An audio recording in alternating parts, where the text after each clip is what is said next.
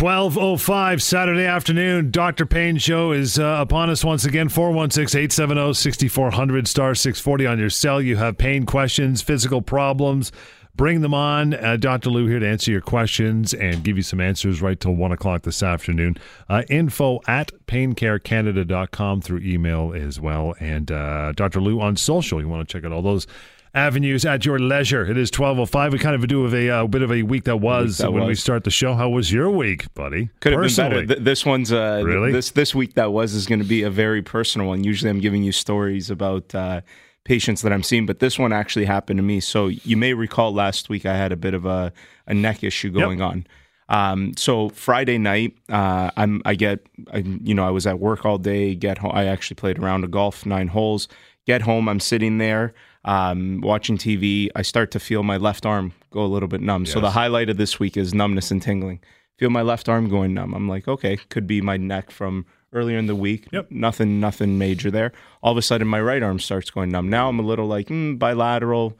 Doesn't really make sense, but whatever. Still okay.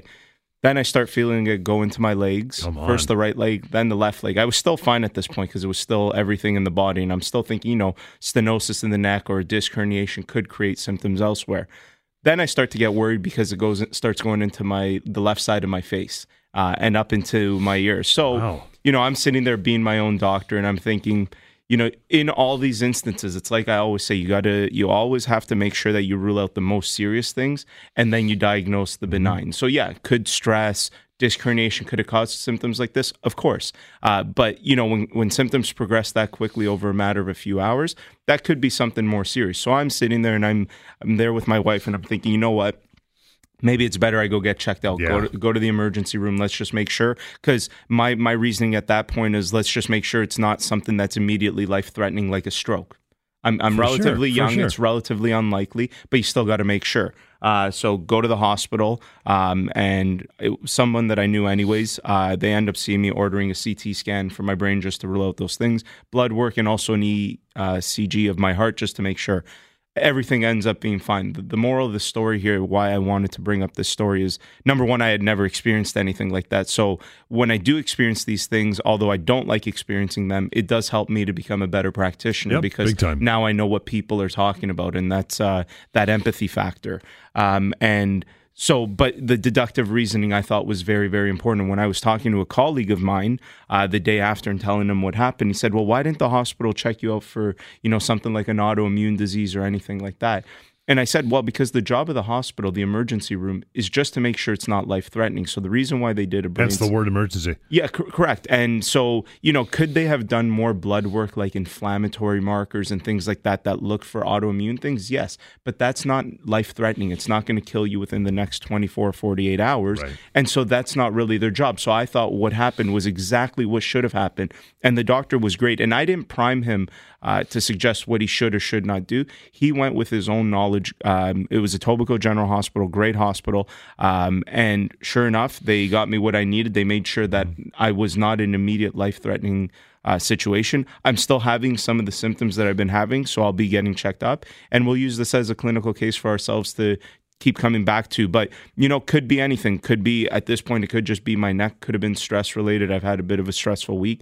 Could it be something else that's not picked up on CT scan, like, multiple sclerosis or ALS, things that may need more specific? Sure, it could be. Unlikely, but that's the train of thought where you have to go. So you always diagnose the benign after the most serious has been ruled out. And that's kind of the highlight that I wanted to bring to this. And another highlight of this is the fact that you use the system as the way it's supposed to be used. You don't go to the emerge when you got a fever and a sore throat, generally. Correct. And that was babies are different, but for me to want to, this was also 11 o'clock at night. For me to want to go, waste my whole night at the emergency room, I'm doing it because I think it's absolutely necessary. And that's the same role that I take with my patients. I've had patients in my office that, I thought were having some type of stroke or heart attack and was an emergency, and I send them over. I don't abuse the system either for myself, my family, or even my patients. However, when it is needed, it's extremely important that in scenarios like this where you're not sure and it could be life-threatening, you use the system. But you're absolutely right that it does highlight the point of proper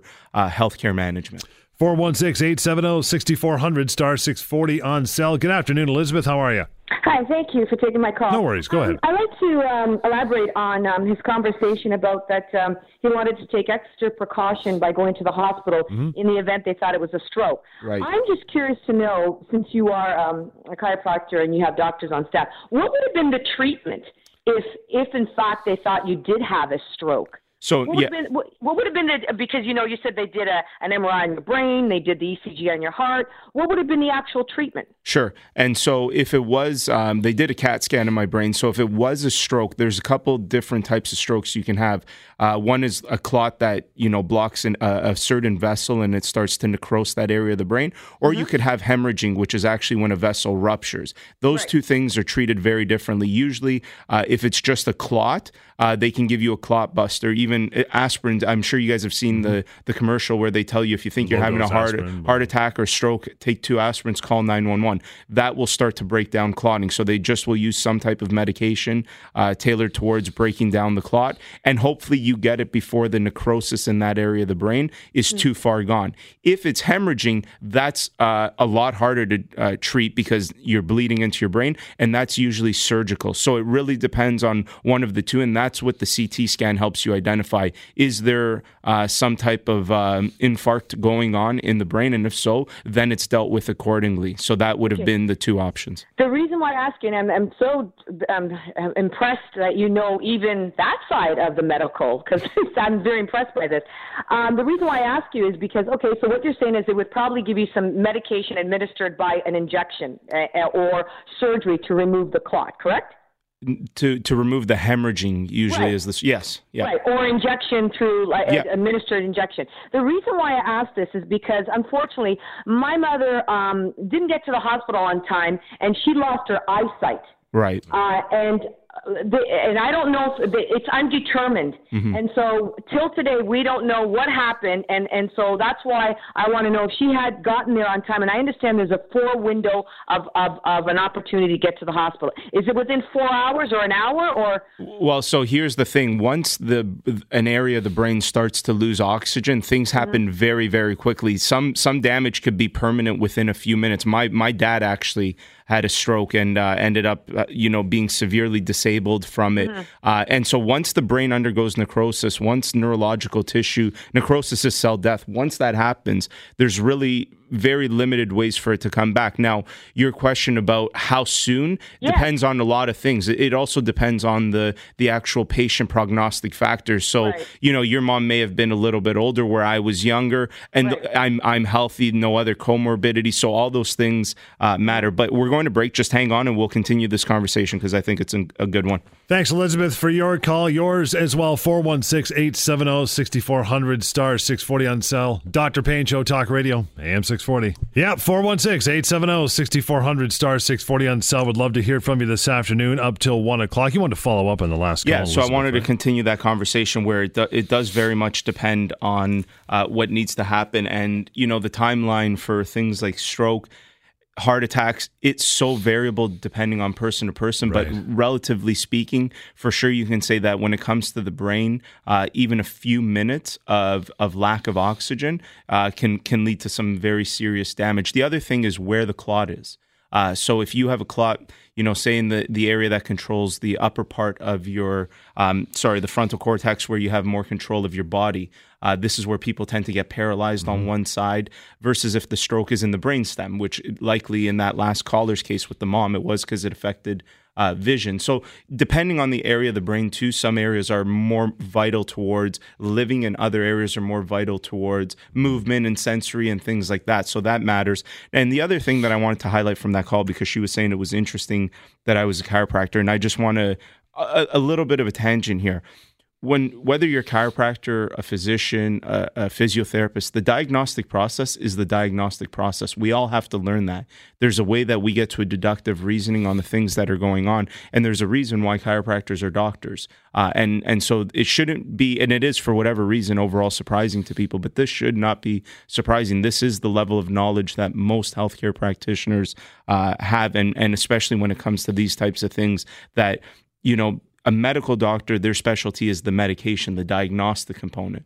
But the assessment component, the diagnosing component is not unique to any one of those professions. It's something, that clinical reasoning, that we all have to go through. And, there's some very good physicians and some very bad ones. And there's good chiros, bad chiros, good physios. But what I realized very quickly in my career was that no one practitioner can do it all. And that's why I've built the team that I've built to co-manage with a bunch of people. But so going back to her original question, which was the timeline, how quickly can stuff happen with stroke? Could be quick if you're lucky.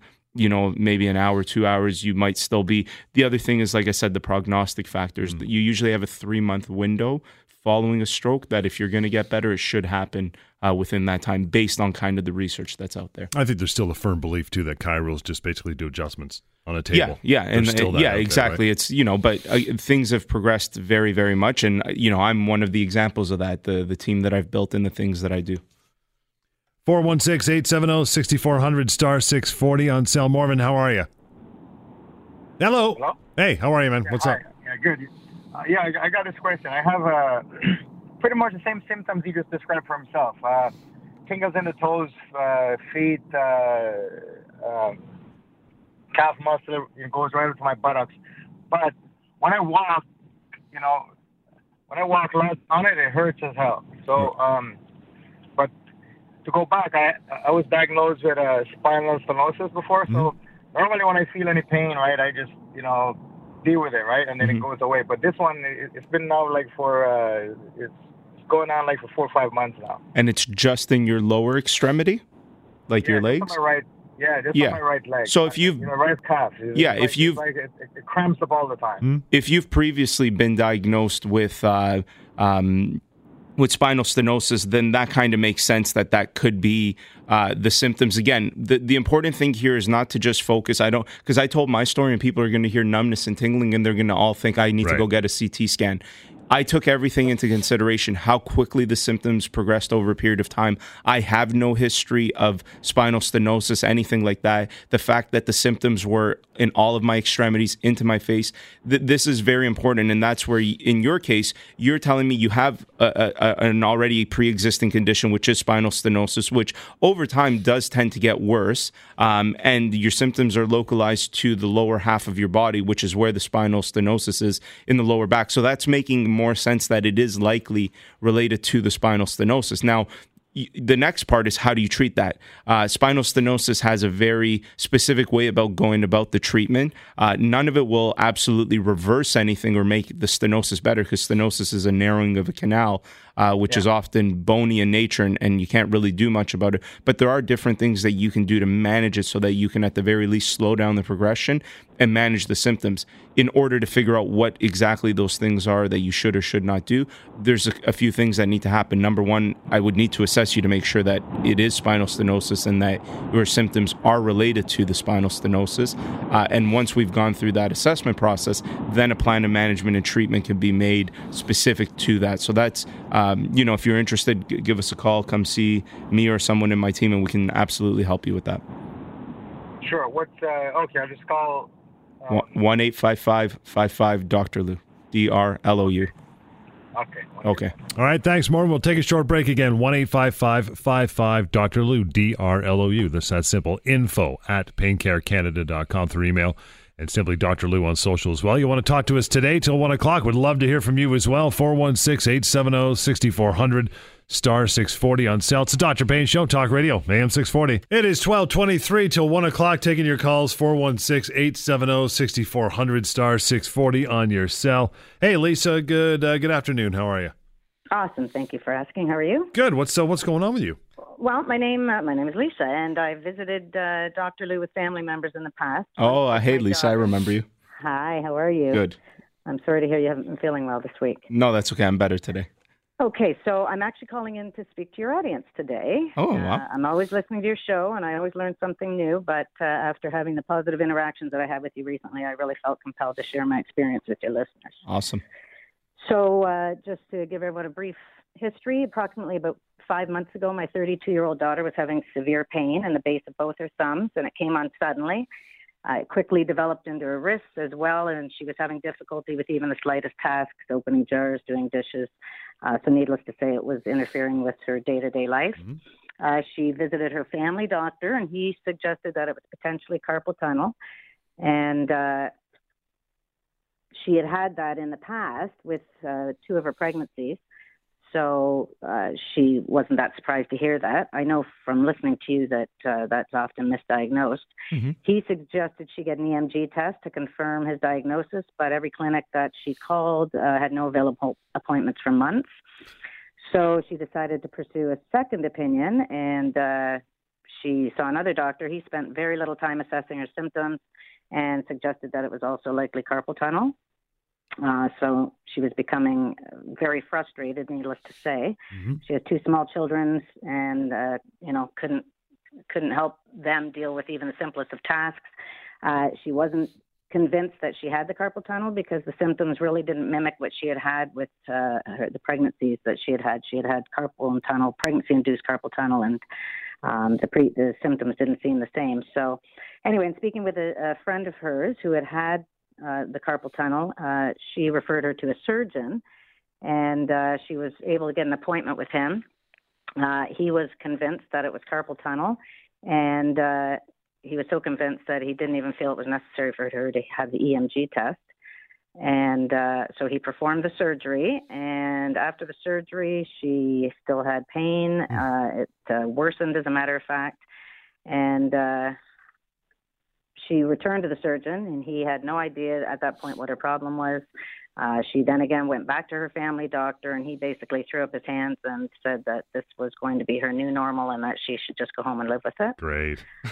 Now the pain had gotten worse. It was now progressing up the upper part of her arms and into her armpits. And as you referred to earlier in the show, she became increasingly concerned that she had something more severe, be it MS or, some sort of debilitating illness. Yeah.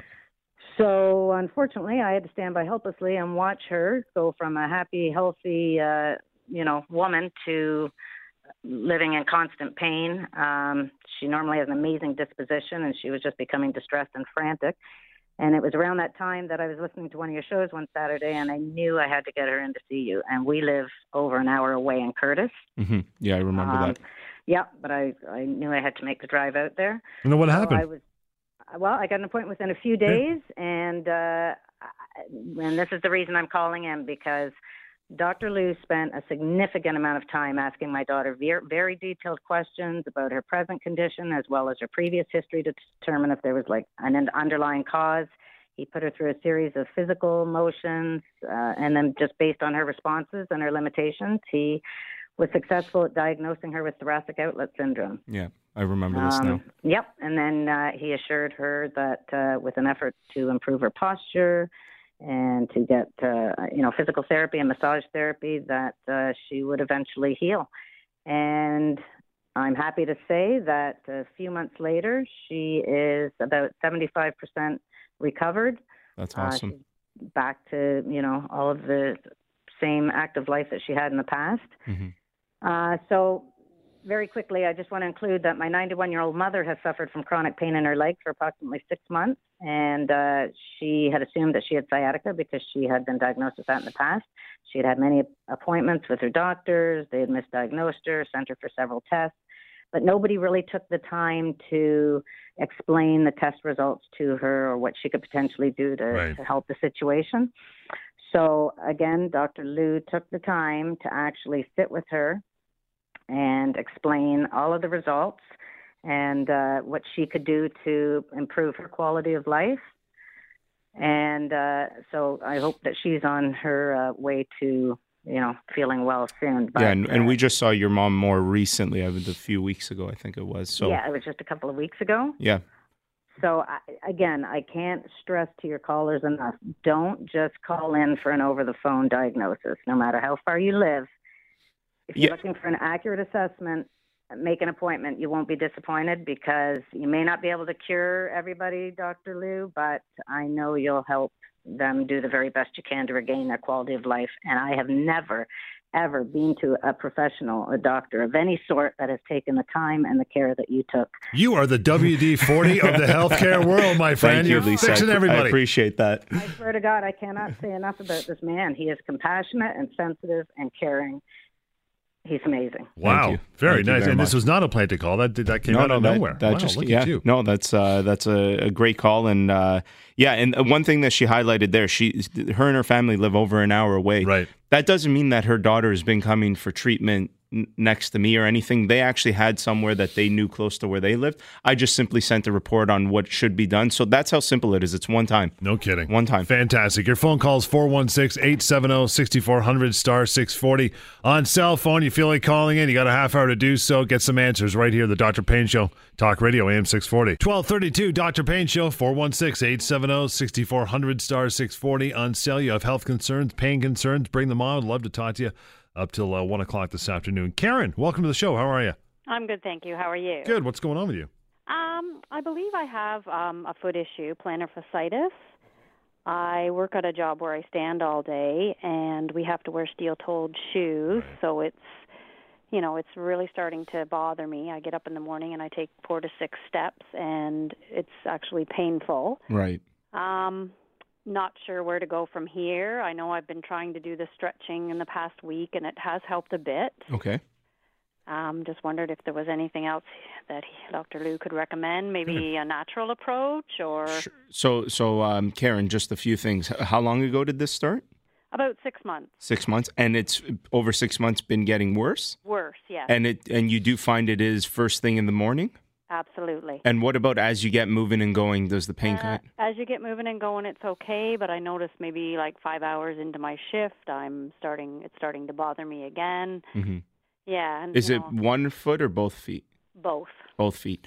I mean, it sounds very much like plantar fasciitis for sure. I think Lisa in our last call really highlighted that over the phone, it's always hard for me to be certain on what it could or could not be, right? So a lot of things can seem like plantar fasciitis, but maybe something else. Your symptoms are characteristic and kind of textbook with plantar fasciitis, so I wouldn't be surprised if it was. Having said that, I can't say for sure that it is or isn't. Right. And usually the bigger concern here comes that if I just throw something out that you can do, assuming that it's plantar fasciitis and it's not, and you do something, it could actually make your symptoms worse. So have you been checked out at all by anybody? Not at this point. Not at this point. So I would say that that's probably your best first bet is just simply go get checked by a practitioner who knows what they're doing. I'd love it if it was me and we can figure it out. And then if you do need some specific type of treatment, then you go ahead and do that. The one thing that I guess from a recommendation standpoint that I do feel pretty safe on saying over the phone is if you find that it's first thing in the morning, what I want you to start doing is instead of getting up and just boom, going to walk, sit up in your bed and just kind of start moving your foot around, both feet around with your hands, lightly massaging it, just getting the tissue, because usually what happens in those instances, if it's extremely painful right away, it's just because you've introduced gravity too quickly and your foot actually has an arch that's designed to spring. So if you can kind of warm your foot up in a way that way, it'll just get that tissue more compliant to when you start to add gravity to it. And that may help to start to alleviate some of the symptoms in the morning. But and that would be pretty good no matter what the issue is.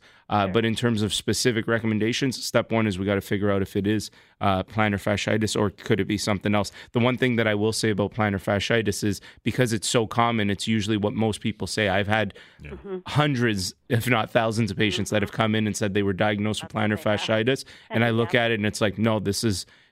And, a lot of them are very similar. But, again, my biggest thing on why the right diagnosis is so important is because that's what dictates your treatment plan. And if your diagnosis is wrong, then your treatment is wrong. And so a family doctor, like a GP, would be able to determine this, or would you have to see a specialist? No, you wouldn't have to see a specialist. But again, it's like I kind of started the show with saying there's good physicians and there's, if you were to sit here and start talking to me about, blood work and what everything means. I'm not a hematologist, so that is not my area of expertise. I'm very good at the musculoskeletal system. And so your family doctor may be very good at the musculoskeletal system, or they may not be, and they might get it wrong. So that's usually it really is up to the professional to know their limitations, so that if, when someone sees me and they start talking about something I'm not well versed in, I'm just simply honest and I say, you know what, I'm not the best to answer this. Let's get you to someone who is. So hopefully your family doctor is prudent enough. I don't know who it is, so that I can't be sure, but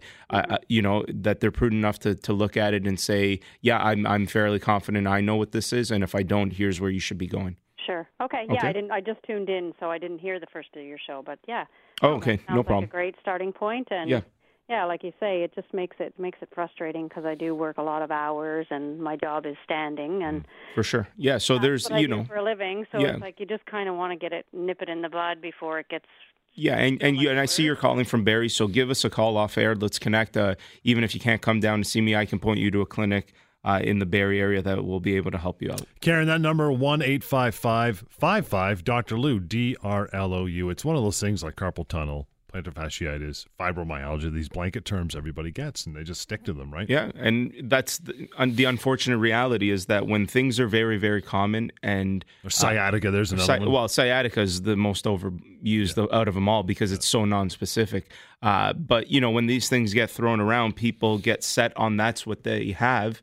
And then they treat it that way, and then it doesn't get better. And what they don't realize is the first problem was that it wasn't actually what they were told. It was similar to Lisa's daughter, who we spoke to earlier, with the carpal tunnel in the wrist. It's just, when you see a patient, and Lisa highlighted this, that when I saw her daughter or her mom, I spend a considerable amount of time. You have to do that detective work. We're moving in a way in healthcare where we're so reliant on blood work, special imaging, that we're forgetting that the clinical acumen of the practitioner is probably the most important part, where you rule in and rule things out just based on hearing someone. And so that's where I spend a lot of time, is talking, because as you hear symptoms and you start to see signs, it starts to paint a picture for you. And as you paint that picture, you could be more confident. But too many times I hear of these experiences where someone goes to see even a specialist, and they're in there for 2 minutes and then they're out and they're told something. How can anybody within that short amount of time be so certain on what it could or could not be? Now, I'm not saying that doesn't happen. There's been times where even after I talk to somebody for a few minutes, I know, but I keep talking because I want to make sure, I want to figure it out. And I think that's the biggest thing, is that you're not going to get shortchanged on the time. And I can't say that it's for sure an hour or that it's an hour and a half. I'll say that it's on average an hour that I spend with everybody. Sometimes maybe a little bit quicker if it's not as complex, but if it is very complex, I've been with patients for 2 hours, and that doesn't change the price. It's $45. That's all we're talking about, is $45 to see me and get peace of mind and get the answers that maybe you need, or at the very least, get pointed in the right direction. It's like a mechanic. I mean, so much stuff is diagnosed through computers now, but there's still those guys who can get up on a hoist and spot stuff. They just know. And that's something you'll never be able to replace. No. That acumen, whether it's a mechanic or a doctor, it's just something about that person who can put together knowledge using their head that's good, that I think is very, very special. Joy, I'll get you in here very quickly before we take a break. What's going on with you? Hi, my name is Joy. And I went to the Emerge yesterday because I had a fall in the ice on the ice during the winter, and I had to go for the same emergency to see what's wrong, if any bone is broken. So the doctor who attended to me he didn't say anything, but he gave me medication and tell me to see my personal physician. Right. So it started acting up again inside the knee, and under the kneecap keeps sticking me. Okay. And then the foot is swollen when I'm supposed to get off my bed. I can't walk. Okay. And it's just excruciating pain. Right. Excruciating pain. So I went to the emergency yesterday, thinking that the lady would have x-rayed me. They didn't. They just said I spell it for you. TENDINOPATHY, like tendinopathy or something. Oh, tendinopathy. Yeah. So Joy, let me just understand. In the winter, you slipped, and you went to the emergency room right away, or yesterday was the first time? No, I went right away. Right, and that time everything was fine, and now you've gone again. So the one thing that I can tell you is this is, and going back to the way we started the show and the proper use of the system. Yes. There was likely no reason for you to have to go to an emergency room yesterday. There's other better places you could have gone because... My doctor is not here. He's away. There's urgent care clinics, walk-in clinics, things that are more designed for this type of thing, because there could be someone who's having, a heart attack or a stroke, and that's extremely life-threatening. So that's number one. I want to highlight that it's very important. And I'm not blaming you. I actually think the problem is that we as professionals and we as a healthcare system have not educated the public on this. Yeah, it's within the system that the problem is. And so, unfortunately, people like you and the average person don't actually know what to do. But in an issue like that, there's other better places, or even another chiropractor or physiotherapist. But they likely didn't x-ray you because they looked at the case. When they triage a patient in an emergency, they look at how serious is this, and they probably very quickly saw, well, this is nothing that needs to be in an emergency room. And so they've just suggested you go back to your family doctor and let that primary care physician or whatever primary care professional that you go see, like a chiropractor or a physiotherapist, let them deal with the diagnostic component. So is maybe an x-ray warranted? Yeah, perhaps. It depends. You have to kind of, when it comes to the musculoskeletal system, the imaging modalities that are ordered should first be determined on what types of physical tests are coming up positive and negative. So, this is probably something that can be figured out just by someone who's very good at assessing the musculoskeletal system. Give us a call. We'll help you find that person. Appreciate that call, Joy. 1-855-55 Lou, DRLOU. It's info@paincarecanada.com. You want to drop an email and call us here today as well for the next 15 or a little less than 20 minutes from now. 416-870-6400, star 640 on cell. More of your calls when we come back after a short break. Talk Radio, AM 640. It is 12:44. Yeah, 416-870-6400, star 640 on cell. The Dr. Payne Show will get to you right now. Darcy, sorry, my eyes. I get my eyes checked. The screen's a foot from my face. Darcy, how you doing, pal? Not too bad. That's what happens when we get old. Yeah, right. Yeah, I hear you, buddy. I overheard a couple of callers ago talking about plantar fasciitis. Mm-hmm. Yep. I'm an HVAC technician. Mm-hmm. I've been doing it since '85, and as you can tell, I'm 56. Okay. I also play a lot of slow pitch competitive, and about 7 weeks ago, I was running and hit a bag funny, and I thought, I didn't break anything, but my ankle, the underpad, the heel, was very, very sore. And I thought, okay, you hit it funny, you probably bruised it. So out for, a few weeks, 4 weeks, I thought, okay, yeah, it's feeling a little better. Mm-hmm. And I played again, and this time rounding a base, I was running, and I felt a pop. Mm. And the pain was excruciating in the bottom of my heel. Right.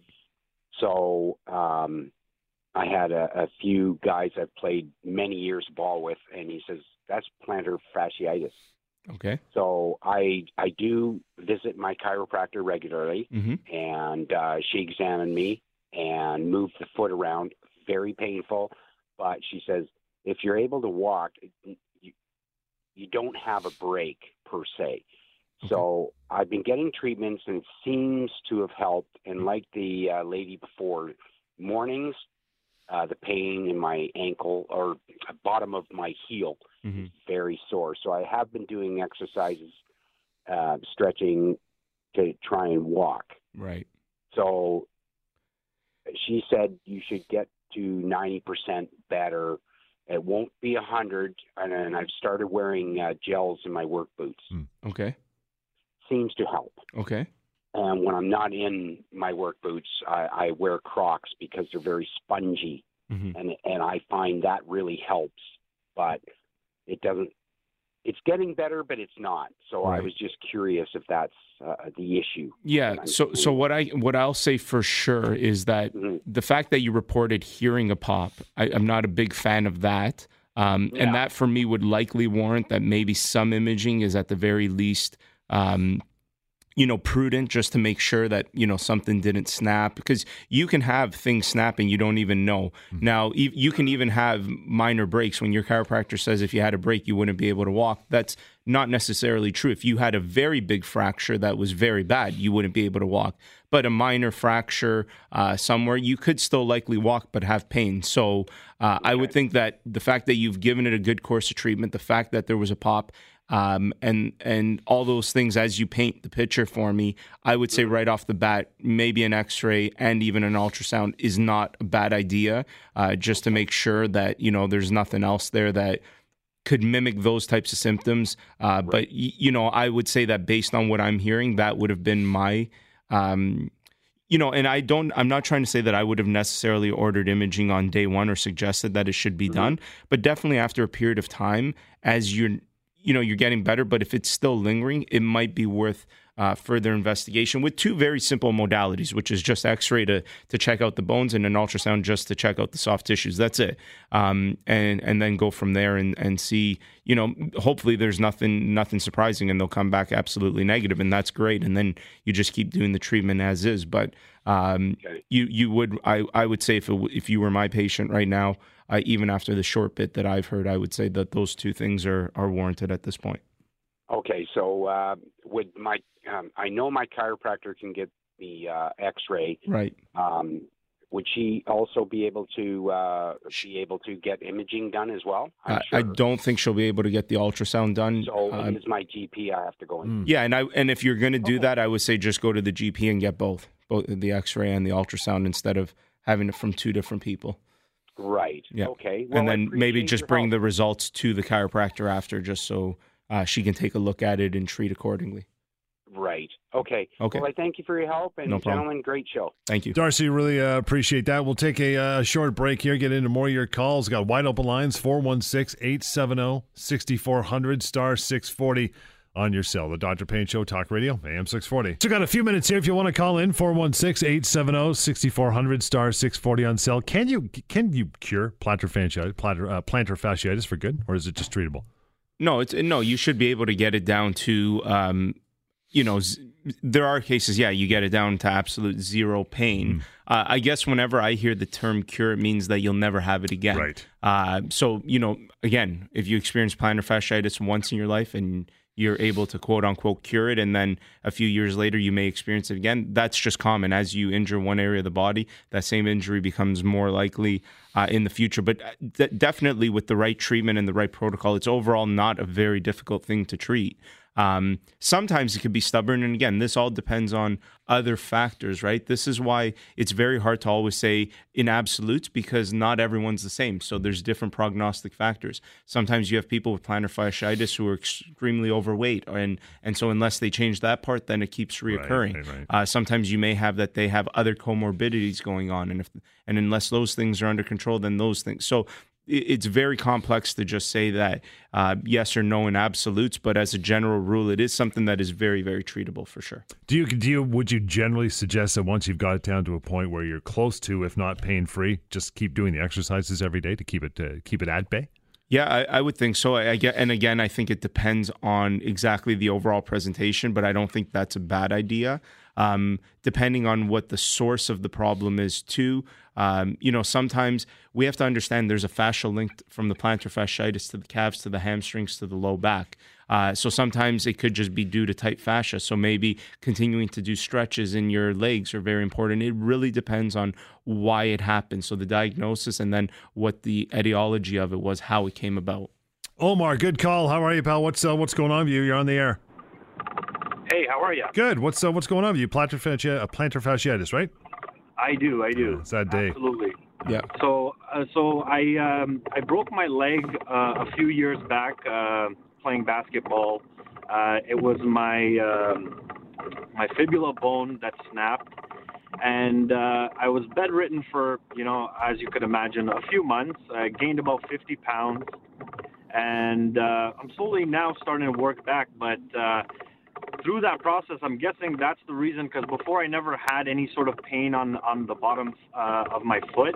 Right. And, it's pretty hard. When I play basketball now, the day after, I can really feel pain on the bottom of my foot. It's sometimes so much pain that I can barely step on my foot. Right. Step down. Yeah. So I would say, Omar, for sure, you're a good example of what I was just saying, where fascial adhesions and things like that can lead to tightness in the plantar fascia. Likely your source of problem is not exactly the bottom of the foot, but maybe related to, like you said, your other injury and then the compensation factor and those things. But again, in order for me to know exactly what the compensation is, where the injury was, all those things, I need to assess you, and then from there we can make recommendations. But definitely after you've had such a trauma to your body, to experience pain in relevant and surrounding areas after that trauma is not going to be surprising, but that doesn't mean that has to be the norm. There are things that you can do, that you can always do things to keep your pain levels at bay. Even if you're a chronic pain sufferer, there's things out there as long as you're willing to do them. And that's the very, important point there. We'll get to John in Richmond Hill. Hey, John, how are you? Hey, good. Dr. Lou, yes. I had a freakish thing happen with my index finger. I was adjusting the wheels of my lawnmower. Somehow it got bent. I describe it almost as if the knuckle was dislocated as the finger was kind of pointing in a direction it wouldn't normally point. Popped it back. Oh, geez. Didn't think much of it. I still have full range of motion. That was 3 months ago.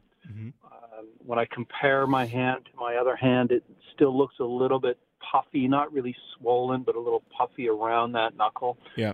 I'm 50. I used to heal really quick and really well. Is this just an age thing, or is this something where I should potentially go in and have it looked at, because I'm still feeling pain there so many months later, even though I've got that full range of motion? Right. Yeah, I definitely would say it's not an age thing, because you popped the finger was actually, it sounds like it was dislocated, so it's due to trauma. And it's, what you did is not very different than what they would have done at an emergency room. In all honesty, they would have just popped it back. Having said that, you have someone who understands anatomy popping it back versus when you do it yourself may not be the best idea, but you can't go back into the past. It is what it is. But that doesn't mean that right now, I would definitely say right now at this point, getting it checked out, some x-rays just to take a look at it. Could there be a small fracture in there, dislocation, something? Could it be capsular in nature? There's a couple of different things that could have happened, but I don't think it's something that you have to just live with. I think someone who knows what they're doing takes a look at it. Even if there's some light treatment intervention, you'll likely be able to get better relatively quick. So a little bit of a follow-up. I have an elbow, and I only bring this up because it's another joint.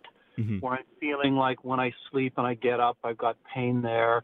And then even through the day, I feel that there's something going on with that elbow, to the point where even when I try to pick up, let's say, a 2-liter bottle of pop or something, I really struggle. Is it on the same side as the finger, the same elbow? No, it's the different arm. But what I'm thinking is there some sort of connection where there might be something going on with my joints, the onset of arthritis? Yeah, I mean, those are never, and that's what I mean. That's why the assessment is so important in terms of the diagnostic process, because, anytime you have multiple joint issues, you have to consider something maybe like autoimmune that could be attacking the joints. Again, though, we know that there was trauma in the finger, so we definitely know what's causing the finger pain. If there's stuff going on elsewhere, we have to figure out, could it be something else? Could it just be, like you said, old age and things are starting to happen? Yes, but that doesn't mean you have to live with it. Come give us a call and we'll connect, off air, and we'll get you the right people to take a look at all this. Out of time for this week. Back in next Sunday. In the meantime, 1-855-55 Lou, DRLOU, or info@paincarecanada.com through email, and Dr. Lou on social as well. Till next Sunday, the Dr. Payne Show, Talk Radio, AM 640.